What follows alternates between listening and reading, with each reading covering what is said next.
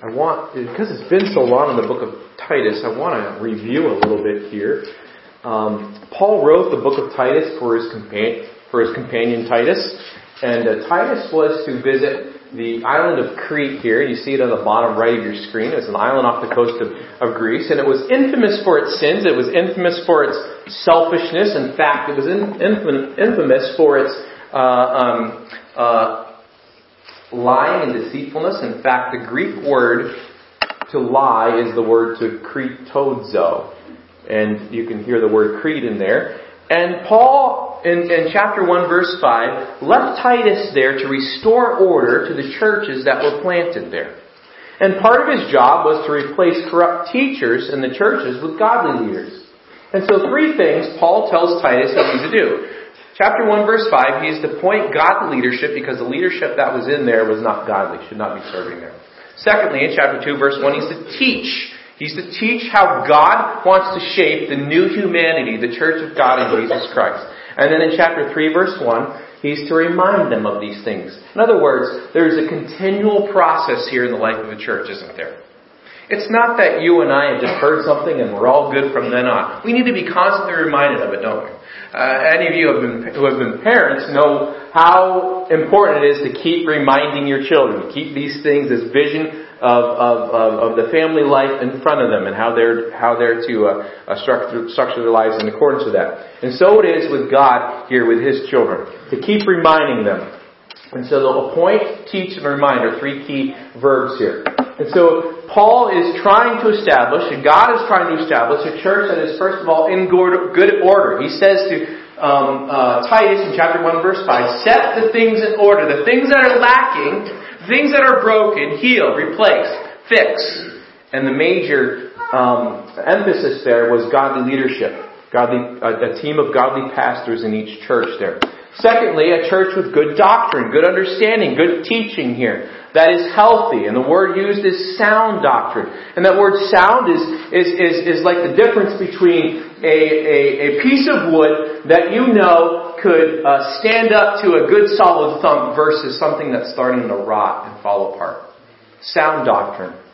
And then thirdly, out of the gospel of Jesus Christ, that God's grace that saves you, then the result needs to be a church that flows the grace of Jesus Christ out with good deeds.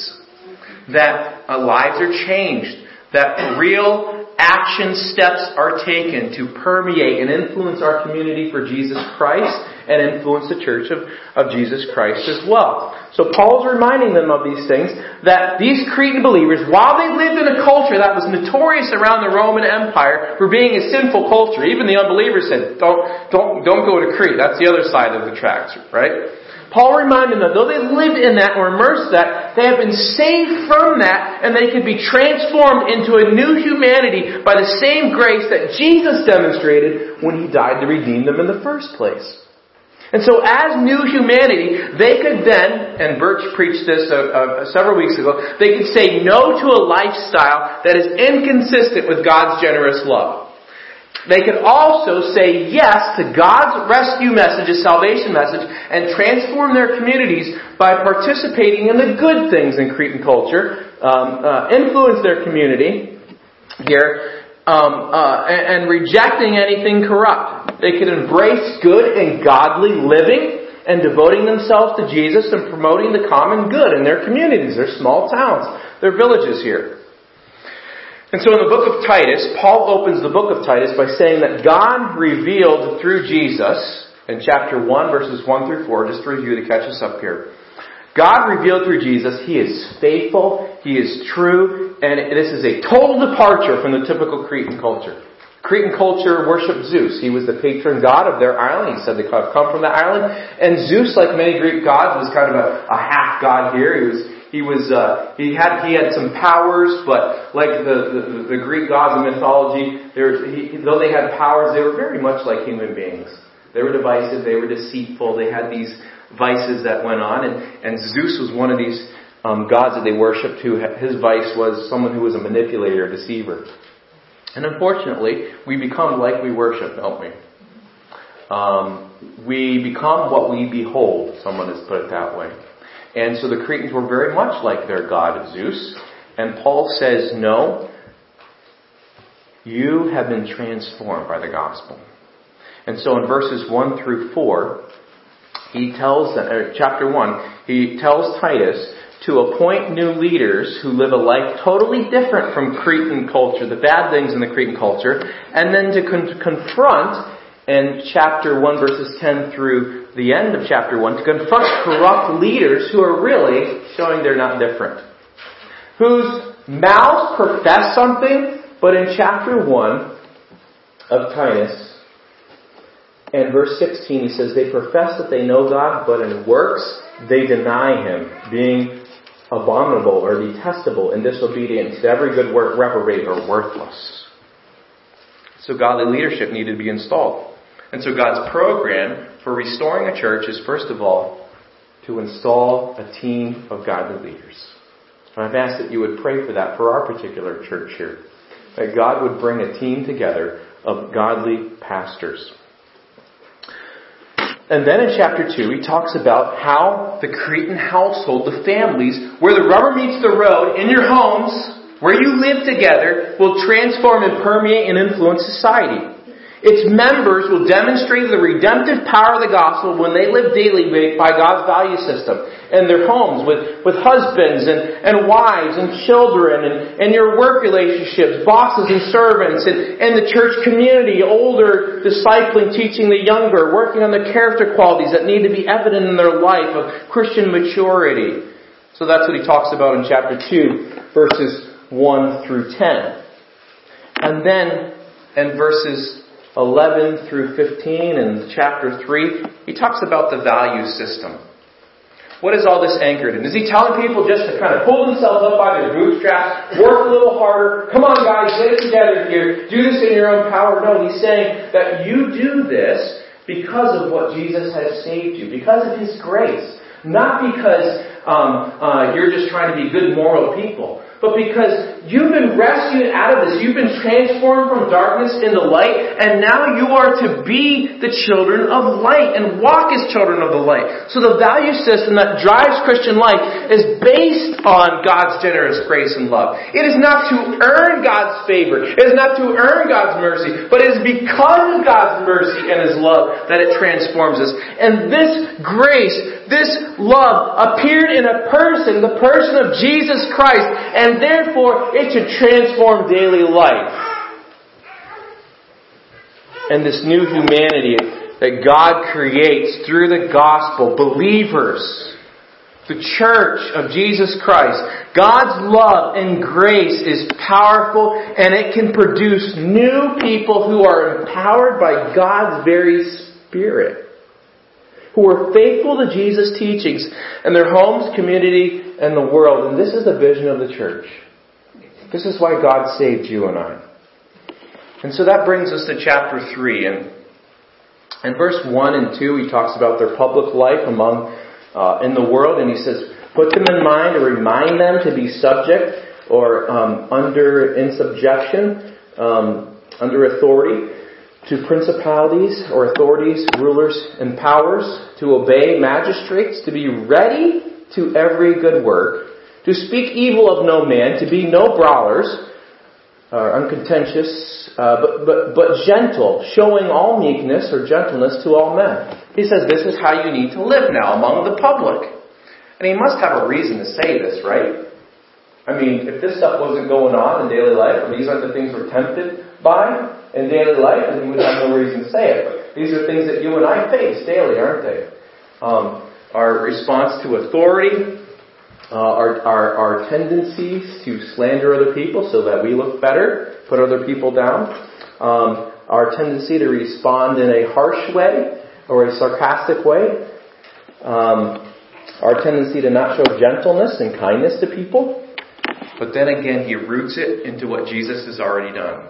And he says, remember, you used to be this way. This was your nature. But God reached down and He grabbed you out of that by His grace. And you responded to the gospel. You responded to His work, to His mercy. And not by an attitude of trying to be better and better so that you could earn God's mercy. But because of His mercy, because of His power in changing your heart, then you respond, you become this way. And that's what he talks about in chapter 3, verses 3 through 7.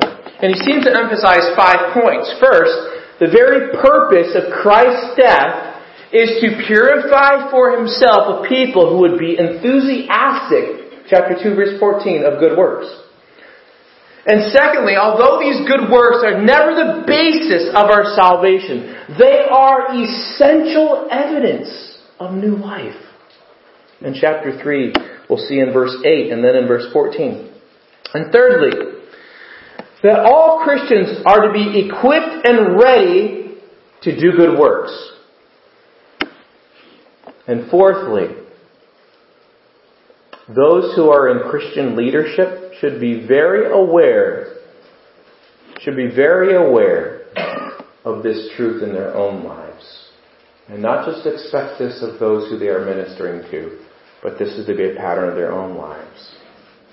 And all this is in contrast to the false teachers which infiltrate the church, who claim to know God, but by their actions they deny Him, chapter 1, verse 16. And then when you put it all together, it's Titus chapter 2, 9 and 10, that Birch Champion so carefully explained to us, that by good works the gospel is adorned, and it is commended then to unbelievers. It shows how beautiful the gospel is. If the gospel doesn't have the power to change us, who cares about that, right? But it does, and it's beautiful. And so now we're going to summarize here what he has said in chapter 3, verses 3 through 7. 6 essential ingredients of our salvation. There is a need for the gospel because of our sin, and God desires to bring man to Him in fellowship with Him. Because of our need with sin, guilt, and slavery. The source of the gospel is God's gracious, loving kindness. His kindness to mankind, Paul says. The grounds of the gospel is not my own merit. It's not my own record here. The grounds of the gospel is another's record, and it's Jesus Christ, shown in God's mercy in the cross. The way that the gospel reaches my heart from God's perspective is by regeneration. It's a big word that simply means to be made alive. To come alive. God takes spiritually dead people and He breathes His breath of the Holy Spirit in them and they become alive to God. Ephesians 2 tells us. The renewing work of the Holy Spirit, which your water baptism is a picture of, isn't it?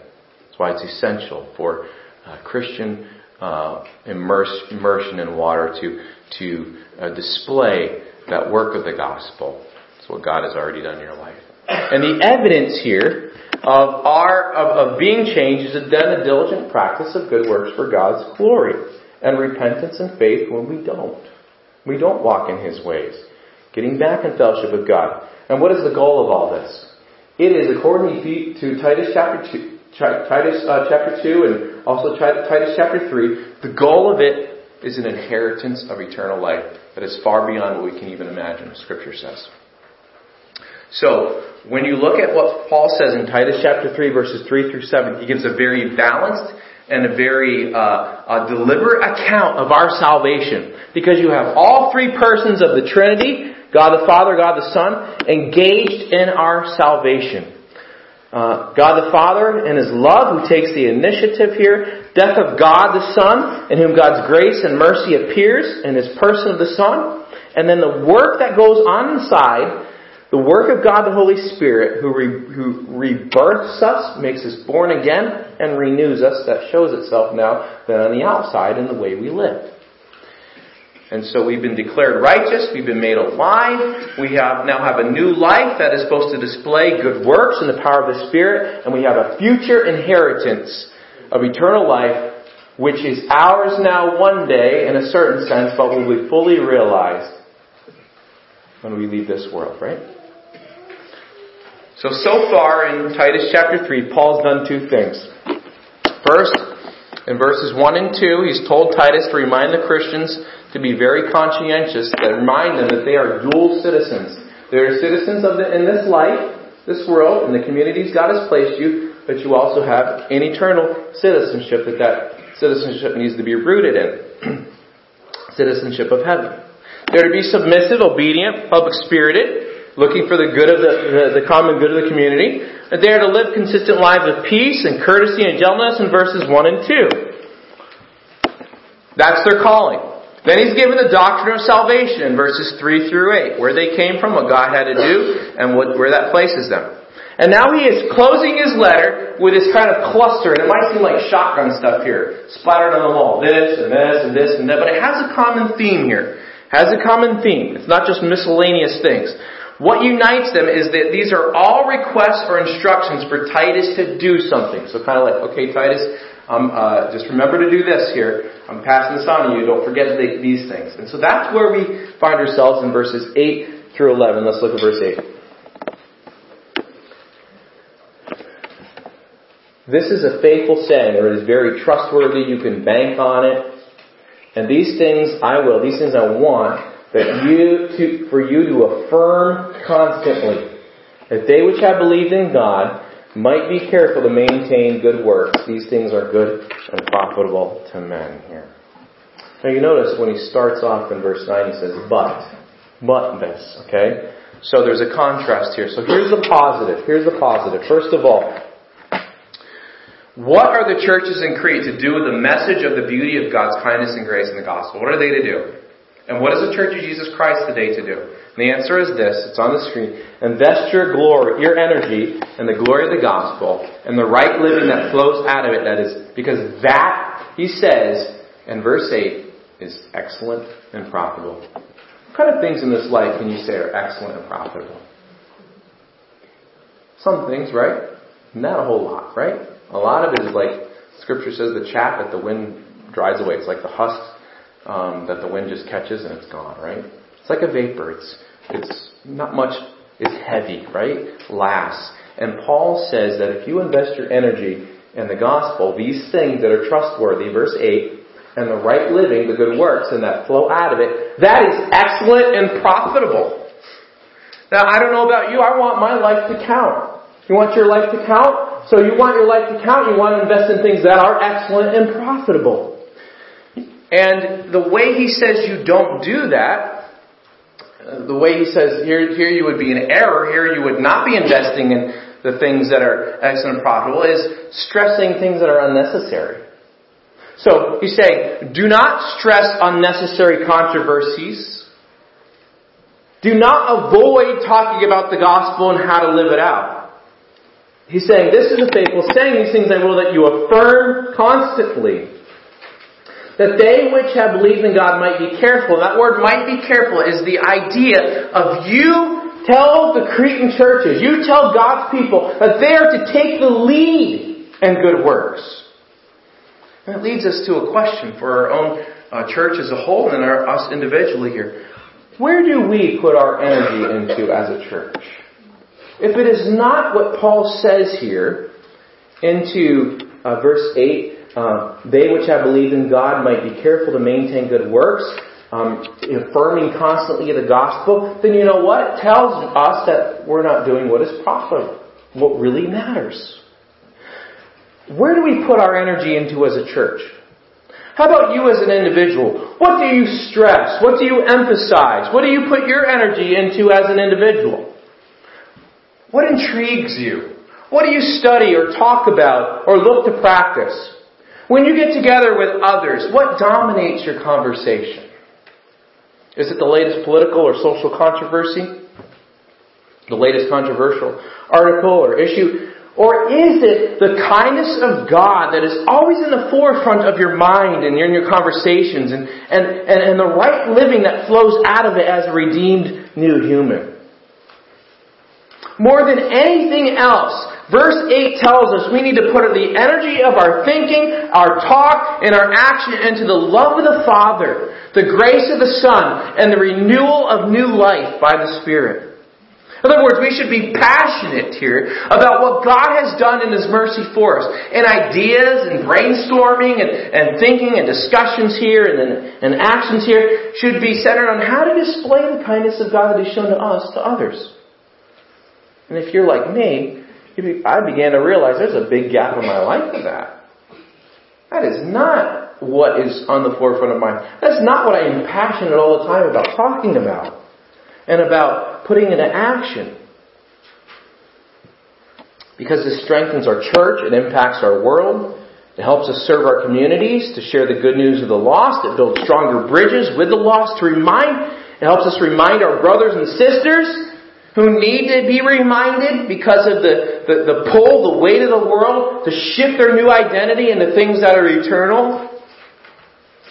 And we are to take the lead. God's people, of all people in this world, are to take the lead in letting our light shine in our community by engaging in it, not hiding from it. He says that in verse 1, to be ready, to be eager is the word, to every good work. He says that again in verse 8, to be careful to take the lead to maintain good works. And that's what the church is to do. To not hide, but to engage. And so we're commanded to be a gospel community that is shaped by the gospel as we are speaking the truth of the gospel that is in Christ, Ephesians 4 tells us, and to love one another in everyday life.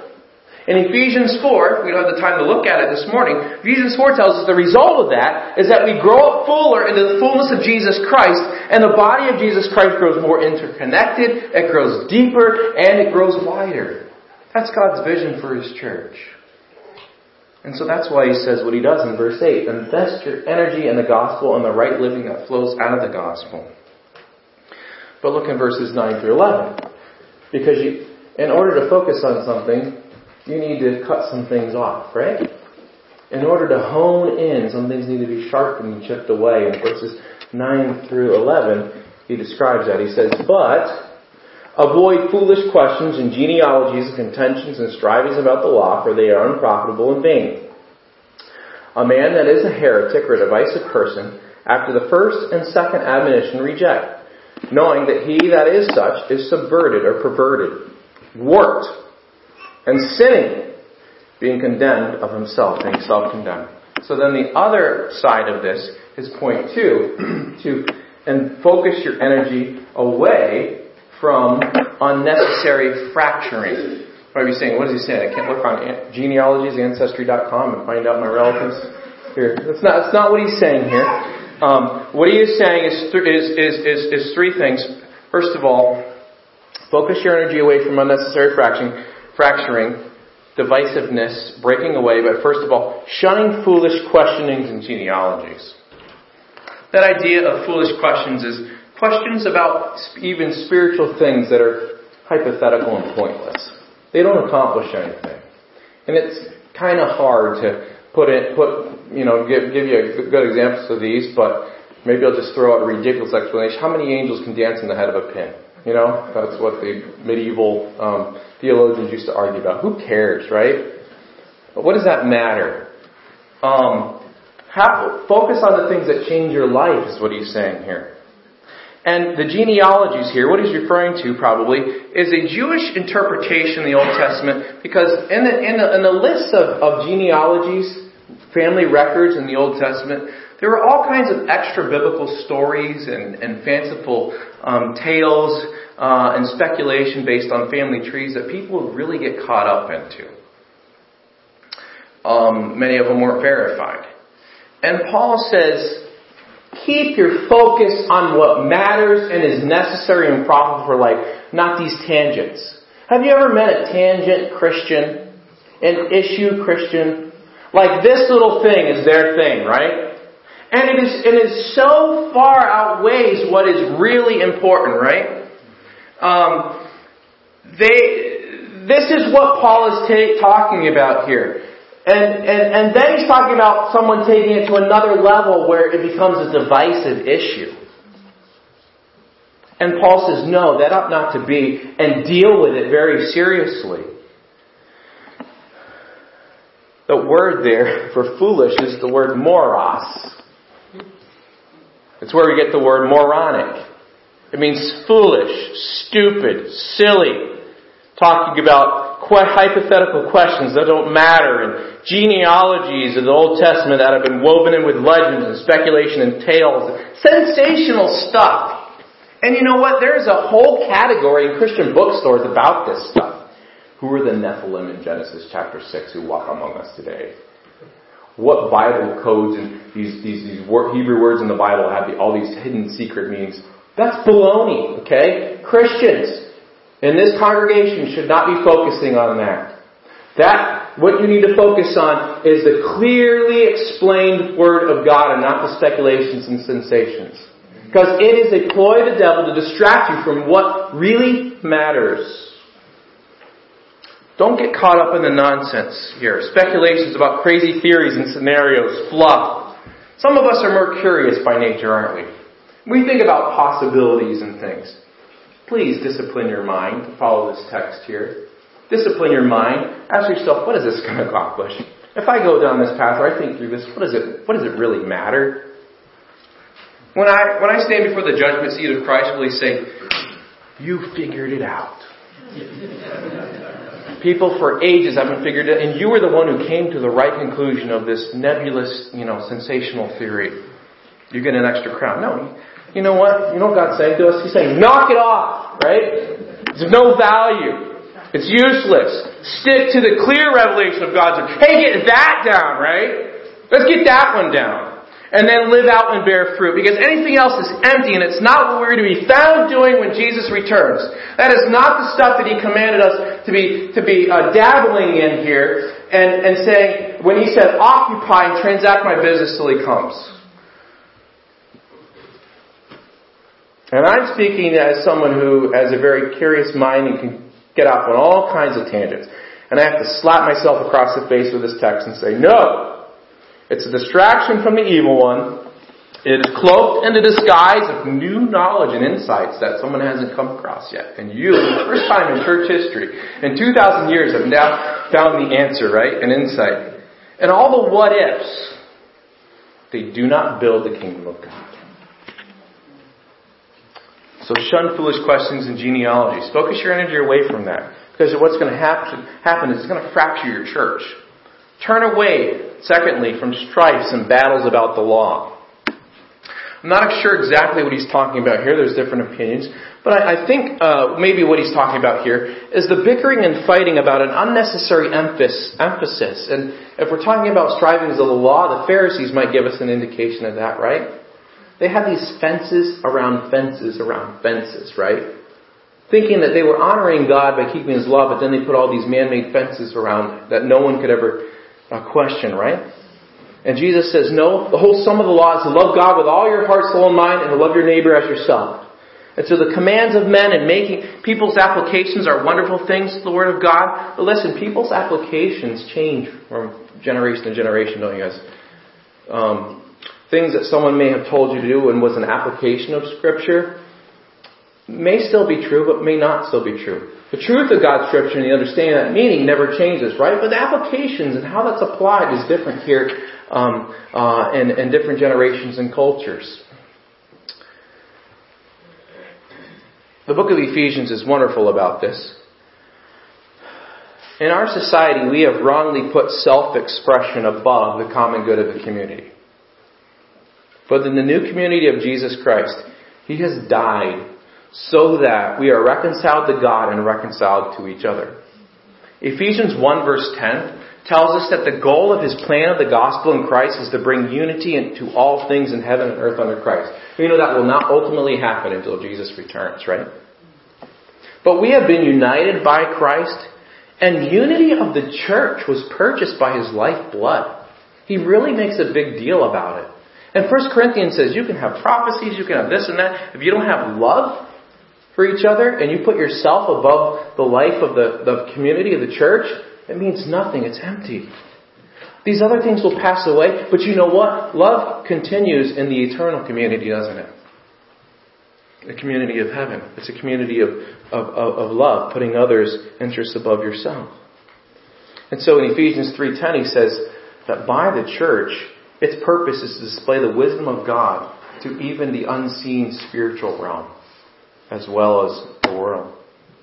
And so in chapter 4, verses 1 to 3, Ephesians, he says, we have one faith, one love, one unity, one baptism, one Spirit, right? Endeavoring to keep the bond of unity and spirit of peace. This is God's eternal plan, and this is how we express God's wisdom. So this is why in chapter 3, verse 10 and 11, he says, a man that is a heretic after the first and second admonition reject. Notice he's assuming there's confrontation that's going on. It's not tolerated in Christ's community. He says this. He's making this point. The apostle of God's church, Paul, will have nothing to do with factions and divisive people. You can mark them, can't you? You know who's a divisive person, don't you? And he says there are 3 stages to dealing with divisive people in the church that probably correspond to Jesus' words in Matthew 18, 15 through 17. 3 strikes, so to speak, here. And the first 2 are merciful. The third one is also merciful because it's to show them that no, there is a distinction in the way of life of a believer and the way of life of someone who wants to live for their own agendas. But the 3 stages are this. A first warning. He says the first admonition here. The first warning is to point the error of their actions or doctrine here. The second warning, if we're going to correspond this with Jesus' words in Matthew 18 in confrontation with someone who is this way, is then to take, if they don't heed the first warning, is to take someone else with you and confront. And the third warning then, in Jesus' words, is to have the church gather and to put that unrepentant person out of the fellowship of the church. Now the word that is used here, translated heretic, is the word heretikos. It's a word that has to do with divisions. It's a word where we get our idea of separatist. You find the guy who has to separate from everything. You know if he's really consistent in that, ultimately he has to separate from himself. Heresis, heretic, means a sect, a party, a school of thought. It's applied in the book of Acts to the Sadducees, the Pharisees. And it means someone who is factious, not fascist, factious. Like they have their own little factions here. Contentious or divisive. And if it gets to step 3, Paul then explains what is behind that. You say, well, Paul, you're pretty judgmental to be able to say that about that person. And Paul is saying that the Church of Jesus Christ, who has done these things properly, that you can count on someone who is unrepentant. This is what's behind it. And he pulls back the curtain and says, this is what death looks like. This is what darkness looks like. This is what cancer looks like in the church. These are people who are not serious about the gospel. They are serious about themselves. Look what he says. Knowing that he that is such is subverted or perverted. It's a word that's used in the passive sense, meaning it's done to them. They're perverted. They're not serious about the gospel. They're serious about themselves. They are warped. They are twisted out of shape. And this passive voice means they have allowed an outside force to do this to them. Probably the evil one, right? They have turned against God's clear word. Secondly, he says, in verse 11, they are sinning. They are sinning. They are prideful. They assume they are wiser than their brothers and sisters. They love controversy. Their hearts are perverted with malice and strife. And they have appointed themselves as the guardians of their wrong understanding of the truth. They are people who are unsubmissive. They are people who are usually very suspicious of everything. They are people who are rebellious. They question everything with a wrong attitude. They complain. They see themselves as the authority in their lives. And they easily launch then into grumbling and gossip and slander. Just count on it. They can't keep it to themselves. And Paul says in Romans 16, you mark a person like that who is divisive. And here he says confront them once, confront them twice, and he says a third time, don't put up with it. And folks, when you recognize these people in your congregation here, in our church, do not lend a sympathetic ear. You should be a cul-de-sac, not a highway. What I mean by that is this. In a cul-de-sac, everything stops at the cul-de-sac, right? Highway just becomes a path to travel through. Are you a highway where gossip just travels through you? Gossip should stop with you. Do people see you as an enabler for their gossip and grumbling? A person that travels through easily? Or do gossipers avoid you? That's a good indicator. Do people always come to you with gossip? Why do they do that? Because they know you have a sympathetic ear and you're going to listen? I guarantee, if they sense that you do not have a sympathetic ear, you will not be the first person they seek out with their grumblings and gossip or divisiveness. And if you find yourself frequently approached with gossip, just think carefully about your life. Is it a highway for gossip, where it runs through you as their path of least resistance? Or are you a cul-de-sac and say, stop? No. Are you alert? Do you recognize it? Paul says here, you're supposed to give them an admonition. If they don't repent, bring another brother or sister and confront them.